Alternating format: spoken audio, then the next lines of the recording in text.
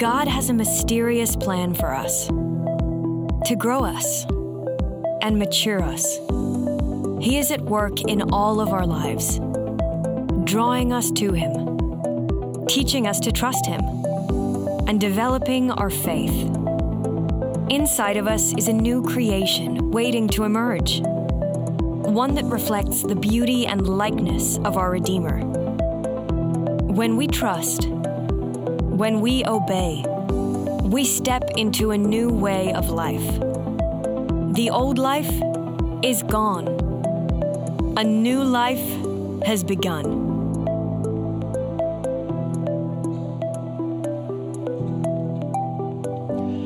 Well, good morning, everybody. Words have power. It was just one word that God said, and all the universe exploded into existence. And every day of creation, God said, and whatever it is He said to be created, it came to pass.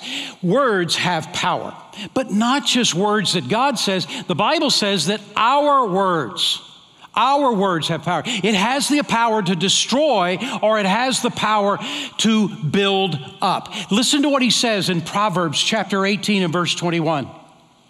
The tongue has the power of life and death. You and I have the power with our mouth, with what comes out of our mouth, to either bless someone or wound someone. And this is why Jesus said in Matthew chapter 12 and verse 36, but I tell you that men, all of mankind He's talking about, will have to give an account on the day of judgment for every careless word they have spoken. If there is any verse in the Bible that makes me shudder, it is this verse. I have said so many wrong things. And it's true about all of us. This morning, I want to talk to you about that very subject. We're in a short series, a small series that is in Philippians chapter 2 called Becoming a Better Me. The very moment we receive Jesus as our Savior, the Holy Spirit of God comes to dwell in us, and He begins to change us from the inside out. He begins to remake us into the character, the image of Jesus Christ. Now, it's still us. I mean, we still have our own personality. We still have our own talents and abilities, but He is changing our character. He is making us better. And so in the course of going through the series, we're learning the different ways in which God is at work in our own life. And one of the areas that God wants to change in us is our words.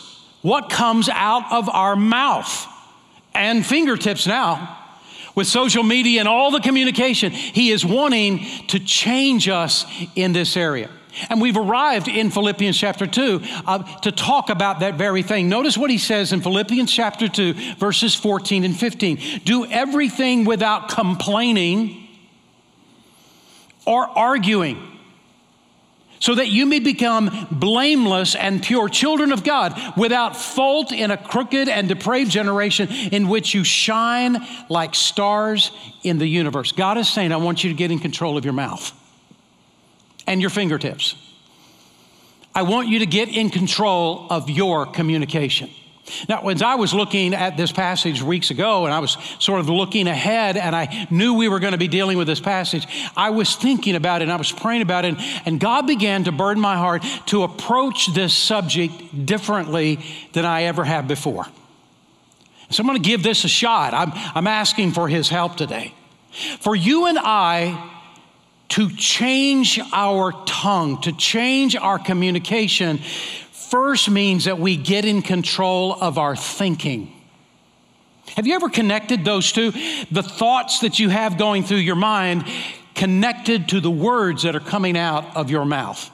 Here is the truth. Our thoughts can either hold us back and restrict what God wants to do in our life, or it can set us free and propel us forward. And I wouldn't be a bit surprised if everybody that is listening to me right now on all three of our campuses that are around this area, and our fourth campus, Darrington, and those who are watching online, I wouldn't be a bit surprised if there were things that God intends to do in and through our life, but we have held ourselves back with our own thinking. And this is why in Proverbs chapter 4 and verse 23 says, be careful how you think. Your life is shaped by your thoughts. What he is saying is this: what we allow into our minds to dwell on actually begins to control and change us, either for the good or for our own harm. And this is why Jesus said in Matthew chapter 12, verse 34 and 35, for whatever is in your heart determines what you say. Whatever's in your heart determines what you say. A good person produces good things from the good treasury of a good heart. And the evil person produces evil things from the treasury of an evil heart. What it is that we have treasured up inside our heart, he says, is what comes out of our mouth. Now, when he uses the word heart, he means our mind, will, and emotions.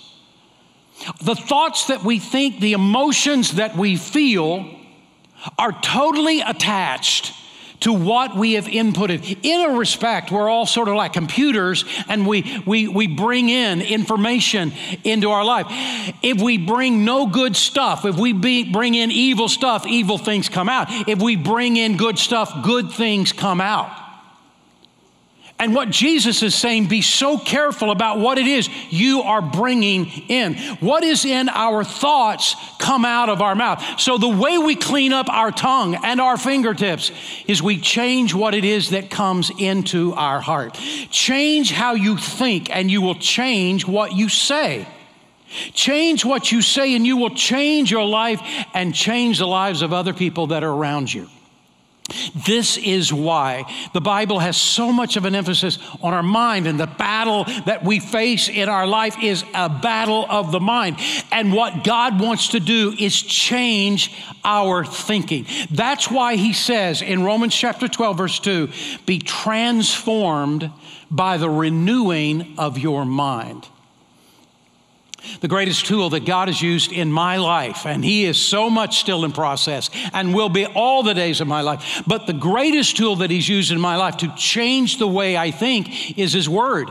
Every time I read the Bible and I really apply what it is saying to my life, I really decide I'm going to believe that, I'm going to act on that. It begins to change what I think and how I act.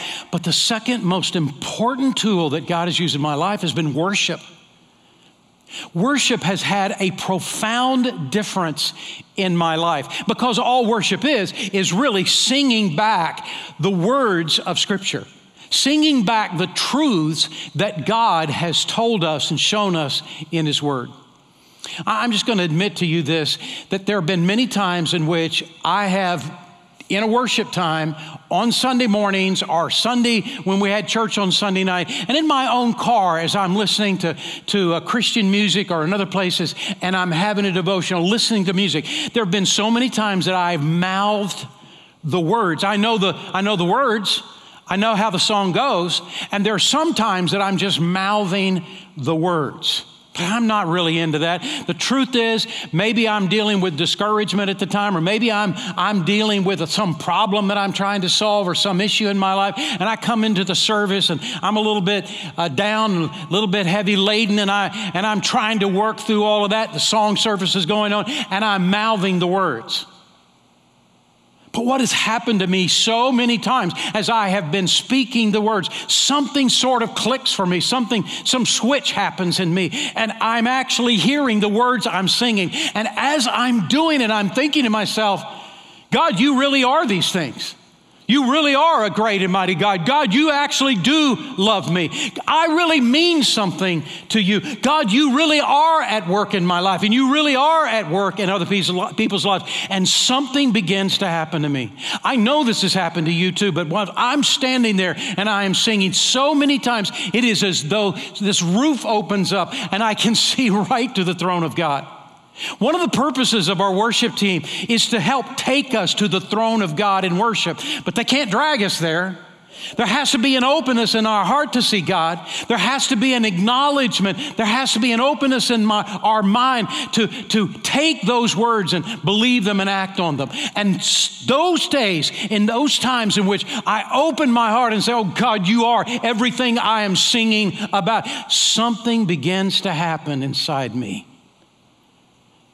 What God is using worship to do is to change my thinking. And when he changes my thinking, suddenly things begin to happen in my heart. I love hymns. I worship with hymns. I can sing hymns all day. I love them. I also love contemporary music. I love it. For all these years, I've worshiped with contemporary music, and it's meant so much to me. And there's one particular song that I so enjoyed singing, and it's called What the Lord Has Done in Me by Reuben Morgan. And some of the words of that song we've sung here many times are these words. Let the weak say, I am strong. Let the poor say, I am rich. Let the blind say, I can see. And it's because of what the Lord has done in me. He's making a profound statement that who we are is not what somebody else says or what circumstances we find ourselves in. Who we are is who God says that we are.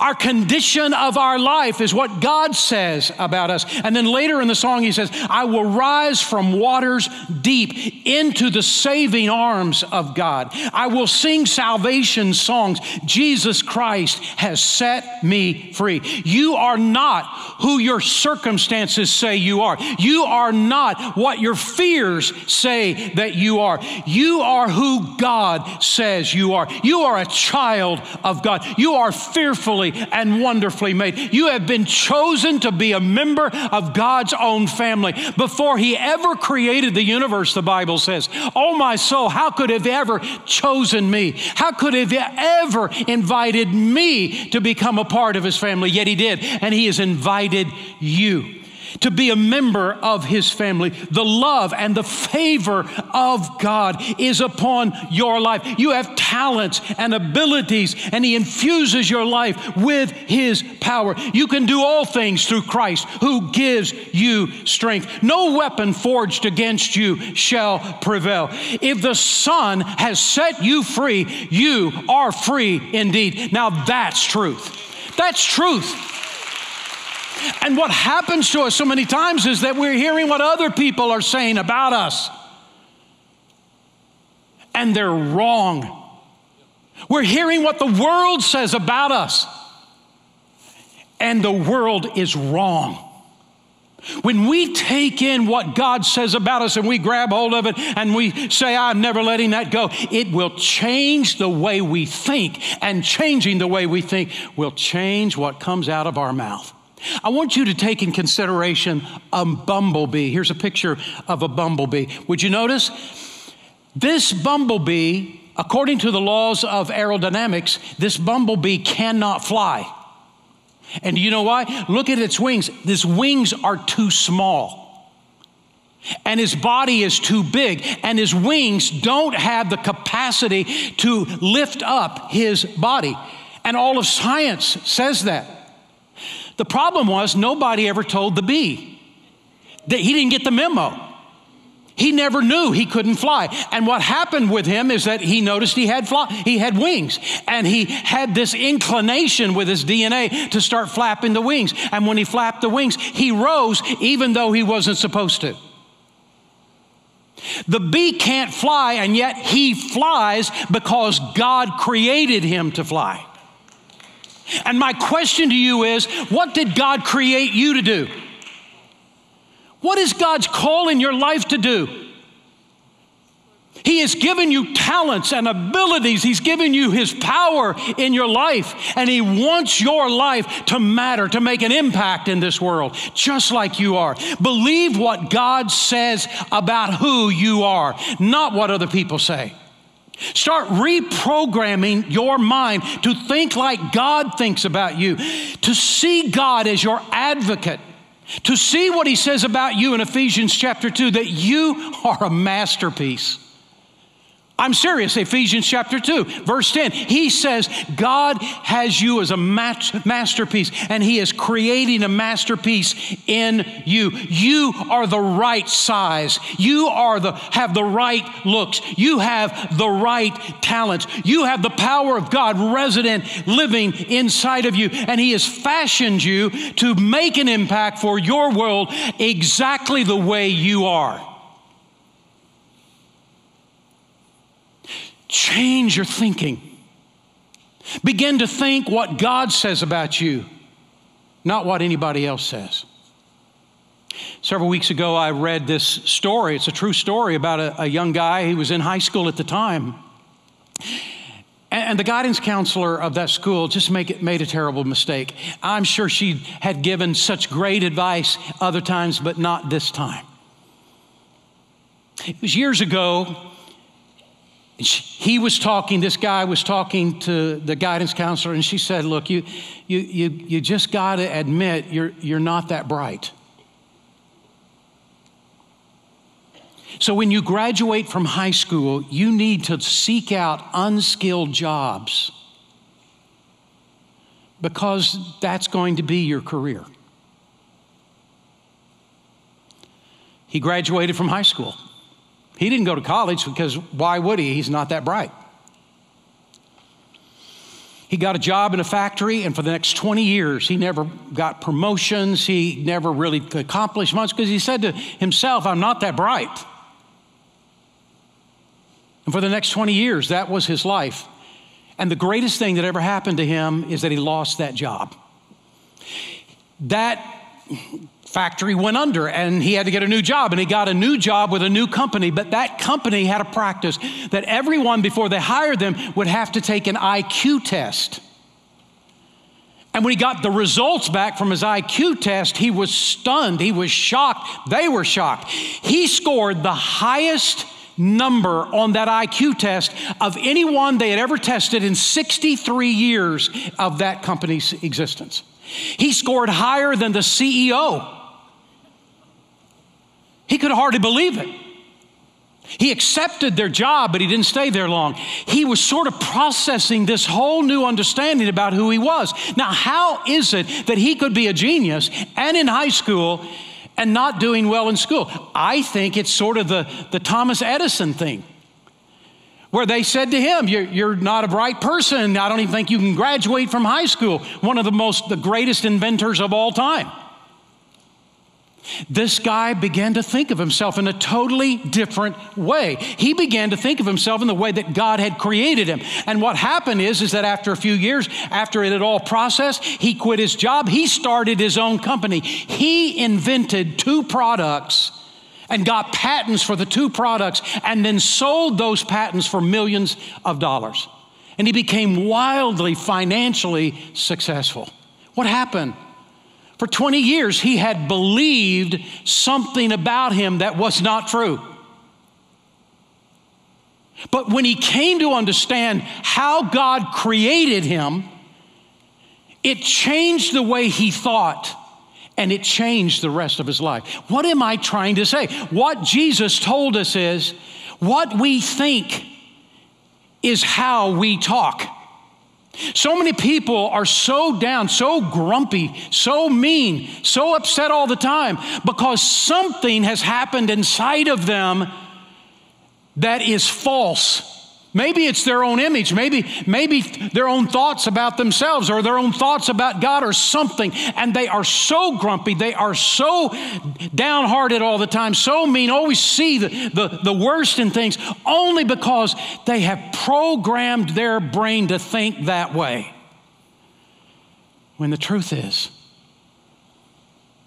when the truths about who God is and who God made you to be would come and sink into that person's heart, it would change everything in that person's life. And that is what Jesus is saying.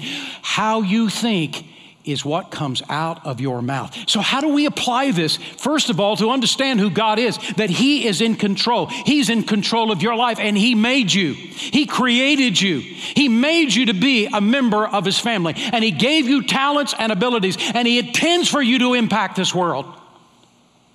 Not just to live through it, not just to go through it, but He intended for your life to make a difference. And when you begin to believe that, when you begin to take the truth of what the Bible teaches about you, it will change how you see you and how you see God. God is at work in your circumstances. And so when the hard times have come and the difficulties have come in your life and the hurts and the pains and the disappointments have happened and the failures have happened in your life, you are not locked into that.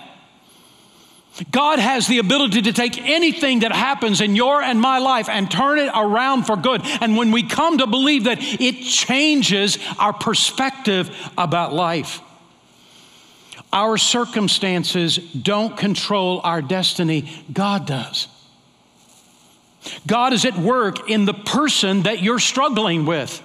And when you come to believe that even if a person's being mean to you, God is at work in that person's life and God can change their heart, begin to pray for the person instead of criticizing them. Begin to love that person in spite of. No matter what they do to you, love them back is what Jesus taught us to do. And pray for them and wait for God to move in their heart. It will change the way you see that person. The Bible says that in order to change what you say, you have to let the Word of God so get inside you that it changes your thinking. About you, about God, about others. Line yourself up with the Word and it will change how you think and what you say. Now, with all that in mind, let's look at what he says in Philippians chapter 2 and verse 14. He says first, don't pick others apart. Philippians 2:14, do everything without complaining or arguing. Paul is saying, stop being negative and start being positive. Stop arguing with others and stop criticizing others who do not share your personal opinions. This last year in America has been unbelievable. And I have to be honest with you. I'm not on Facebook. I opened up an account. I've told you this before, and I closed it down. I said, it's got too many pitfalls. I'm going to just keep my mouth shut on the internet. And that's what I decided to do. Now, I do have a Twitter account for baseball sites, you know, the sites that really matter in the world, because I do talk baseball. But otherwise, I try to keep my mouth shut.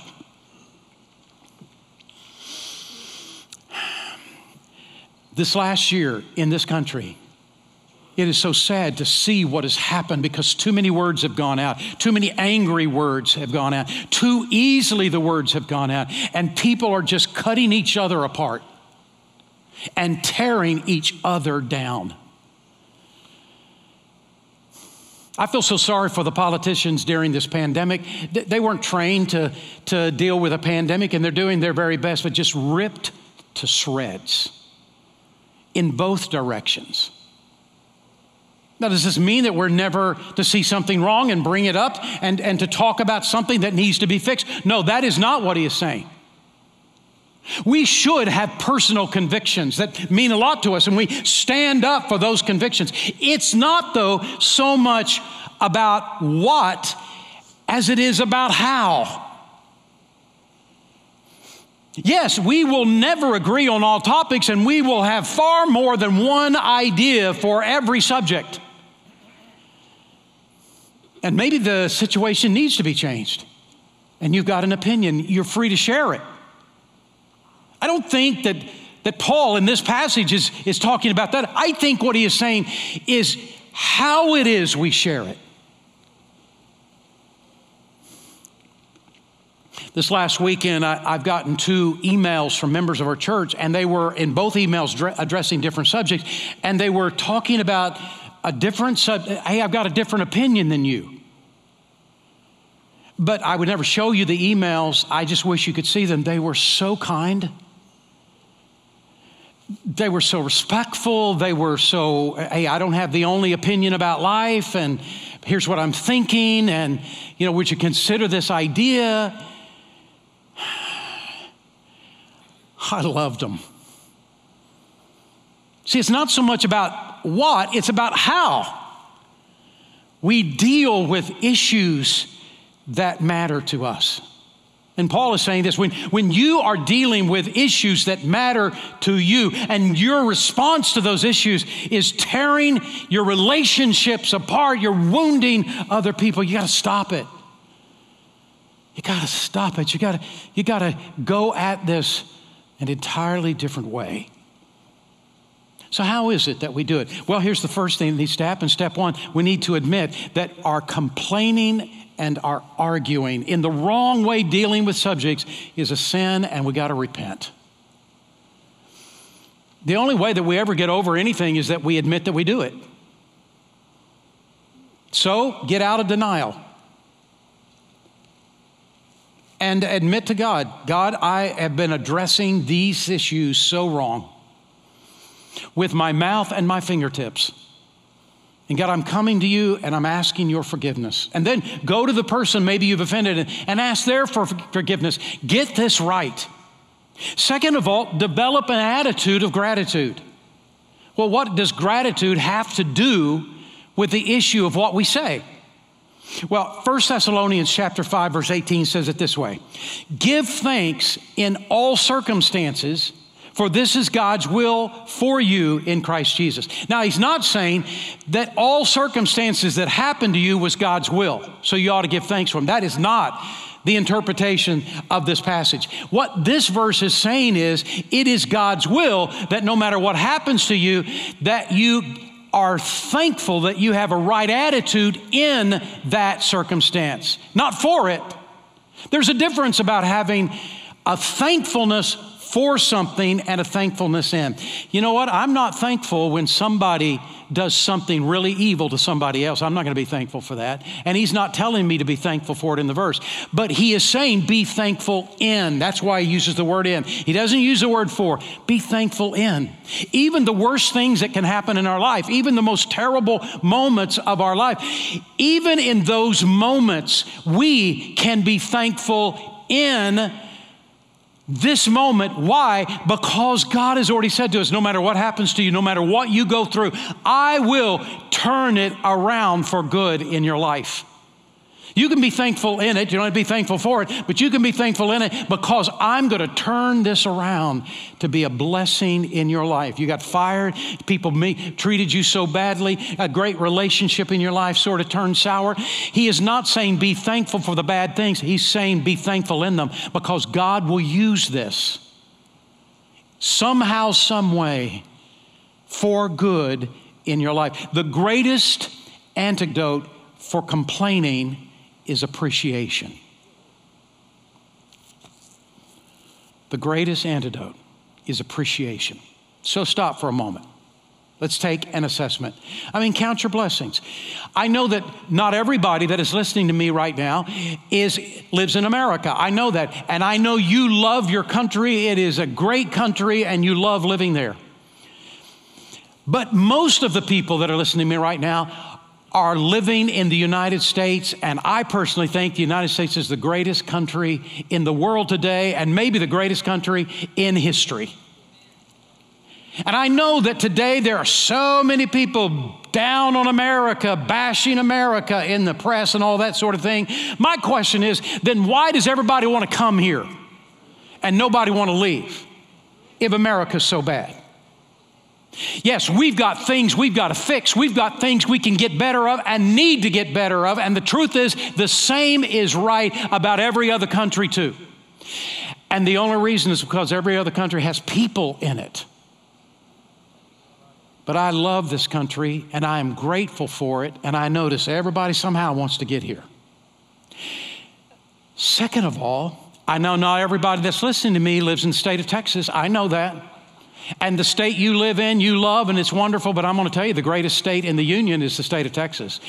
And most of you that are listening to me live in this state. Look at what God has done for you. You live in the United States of America. You live in the state of Texas, for crying out loud. And most of you, not everybody that's listening to me live in Houston, but most of you that are listening to me live in the greater Houston area. It is a powerful city. It is a great city. It has got everything you can imagine that a city ought to have, it's got. It is a privilege to live in Houston. Look how blessed you are. And then this morning, when you woke up and you drew a breath, was there oxygen in the air? There was oxygen. You breathed in oxygen. There's so much oxygen that you could breathe all day, and it'd still turn out fine for you because there's oxygen everywhere. And when you turned on the switch, the light came on. And when you open up the spigot, the water came on.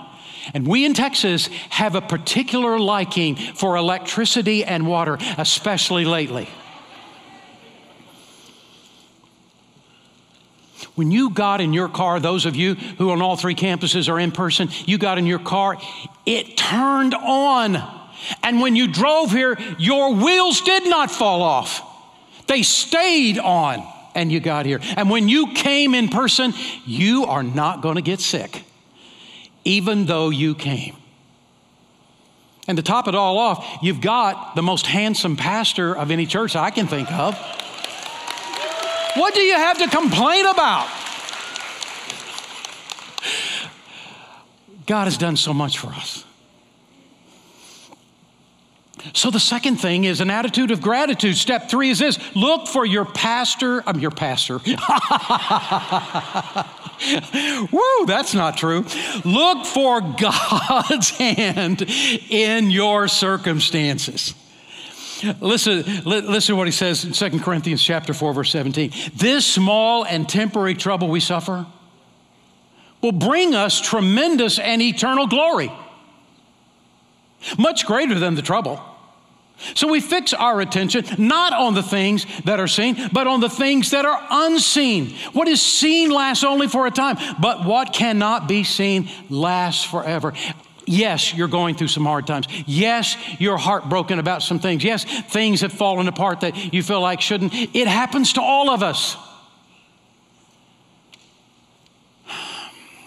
But God is at work in your circumstances, and God is using this in your life. And open your eyes to the work of God in your life.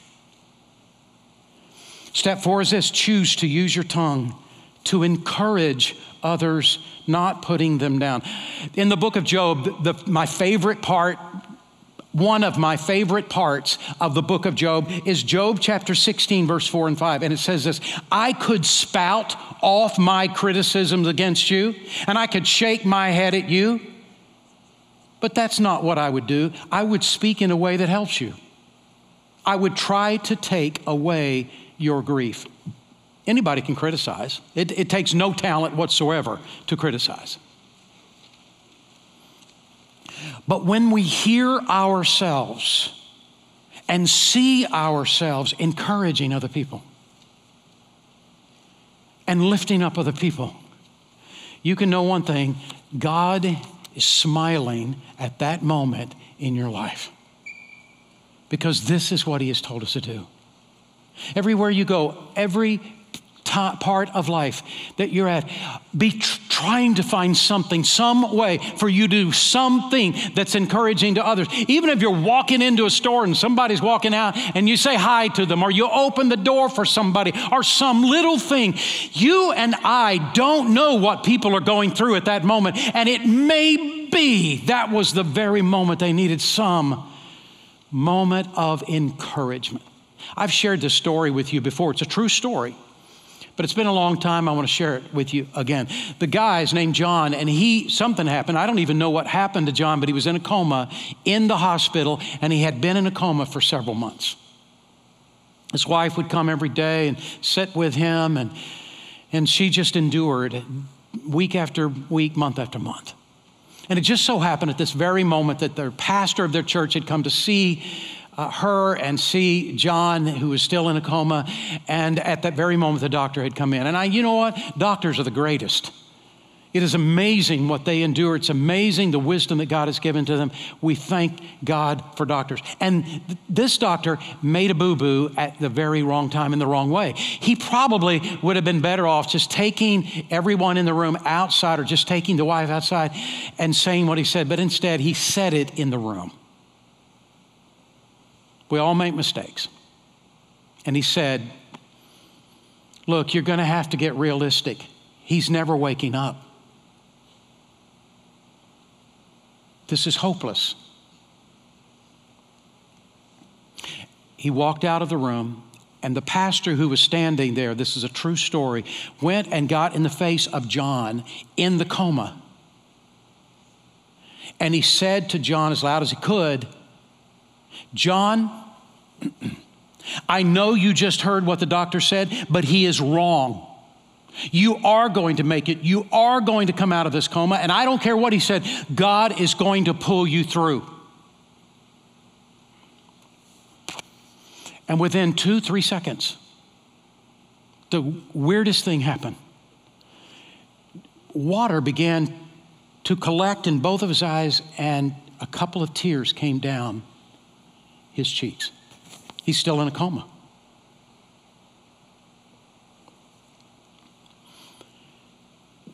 John woke up a few days later.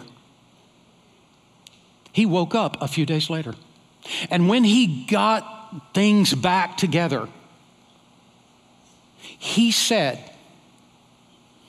there were several times I could hear. I couldn't move, I couldn't respond, but there were several times I could hear what was being said in the room. And I heard the statement that it was hopeless. And he said, I said to myself, it's over. I just want to die. I'm giving up. He said, then I heard what I now find out was the pastor's voice. Get in my face and tell me that God wanted me to recover and that God would rescue me. And he said, immediately I thought, I want that. I want that. And he said, I started fighting the best I knew how to do. I wanted to wake up. And here's what I want to say. All of us need encouragement. And there are people in your life, in your family that need encouragement, not criticism. And there are people that you know that need encouragement, not criticism. Use every opportunity, every moment for encouraging other people around you. So put it all together. When we choose to not complain and argue, I'm not talking about standing up for things that are right, but how we do it. When we choose not to complain and argue, what advantages come? Well, notice what the passage says. Philippians 2:14-15, do all things without grumbling or disputing, that you may prove yourselves to be blameless and innocent, children of God, above all reproach, in all the midst of a crooked and perverse generation, among whom you appear as lights in the world. He tells us two things. One, when we choose not to complain and fight, we are showing that our Christianity is for real. That God has changed the way we think and He has cleaned up our mouth. And second of all, when we choose not to complain and fight, we will be a light in a dark world. And I'm asking you online, I'm asking you all 3 campuses, open your heart to letting God change this area in what we say, in what we type. Change us. Let's pray together. Father, I pray you'd move in the hearts of people that are listening today on all 3 campuses, no matter where they are in the world. And I pray, Father, today is the day of salvation, that they would get down on their knees and pray to you and ask you to forgive them and come into their heart and save them. And Father, there be many who would come to know Christ as Savior. I pray for them. And I pray, Father, for people that are listening and they want to join this church and they have such a sense of connectedness here that they would open up this opportunity to come to be a part of our church. And Father, all of us, to open our heart to begin to think differently. To think differently. Because the more we do, Jesus said, the more we'll change what comes out our mouth. And I pray this in Jesus' name, amen.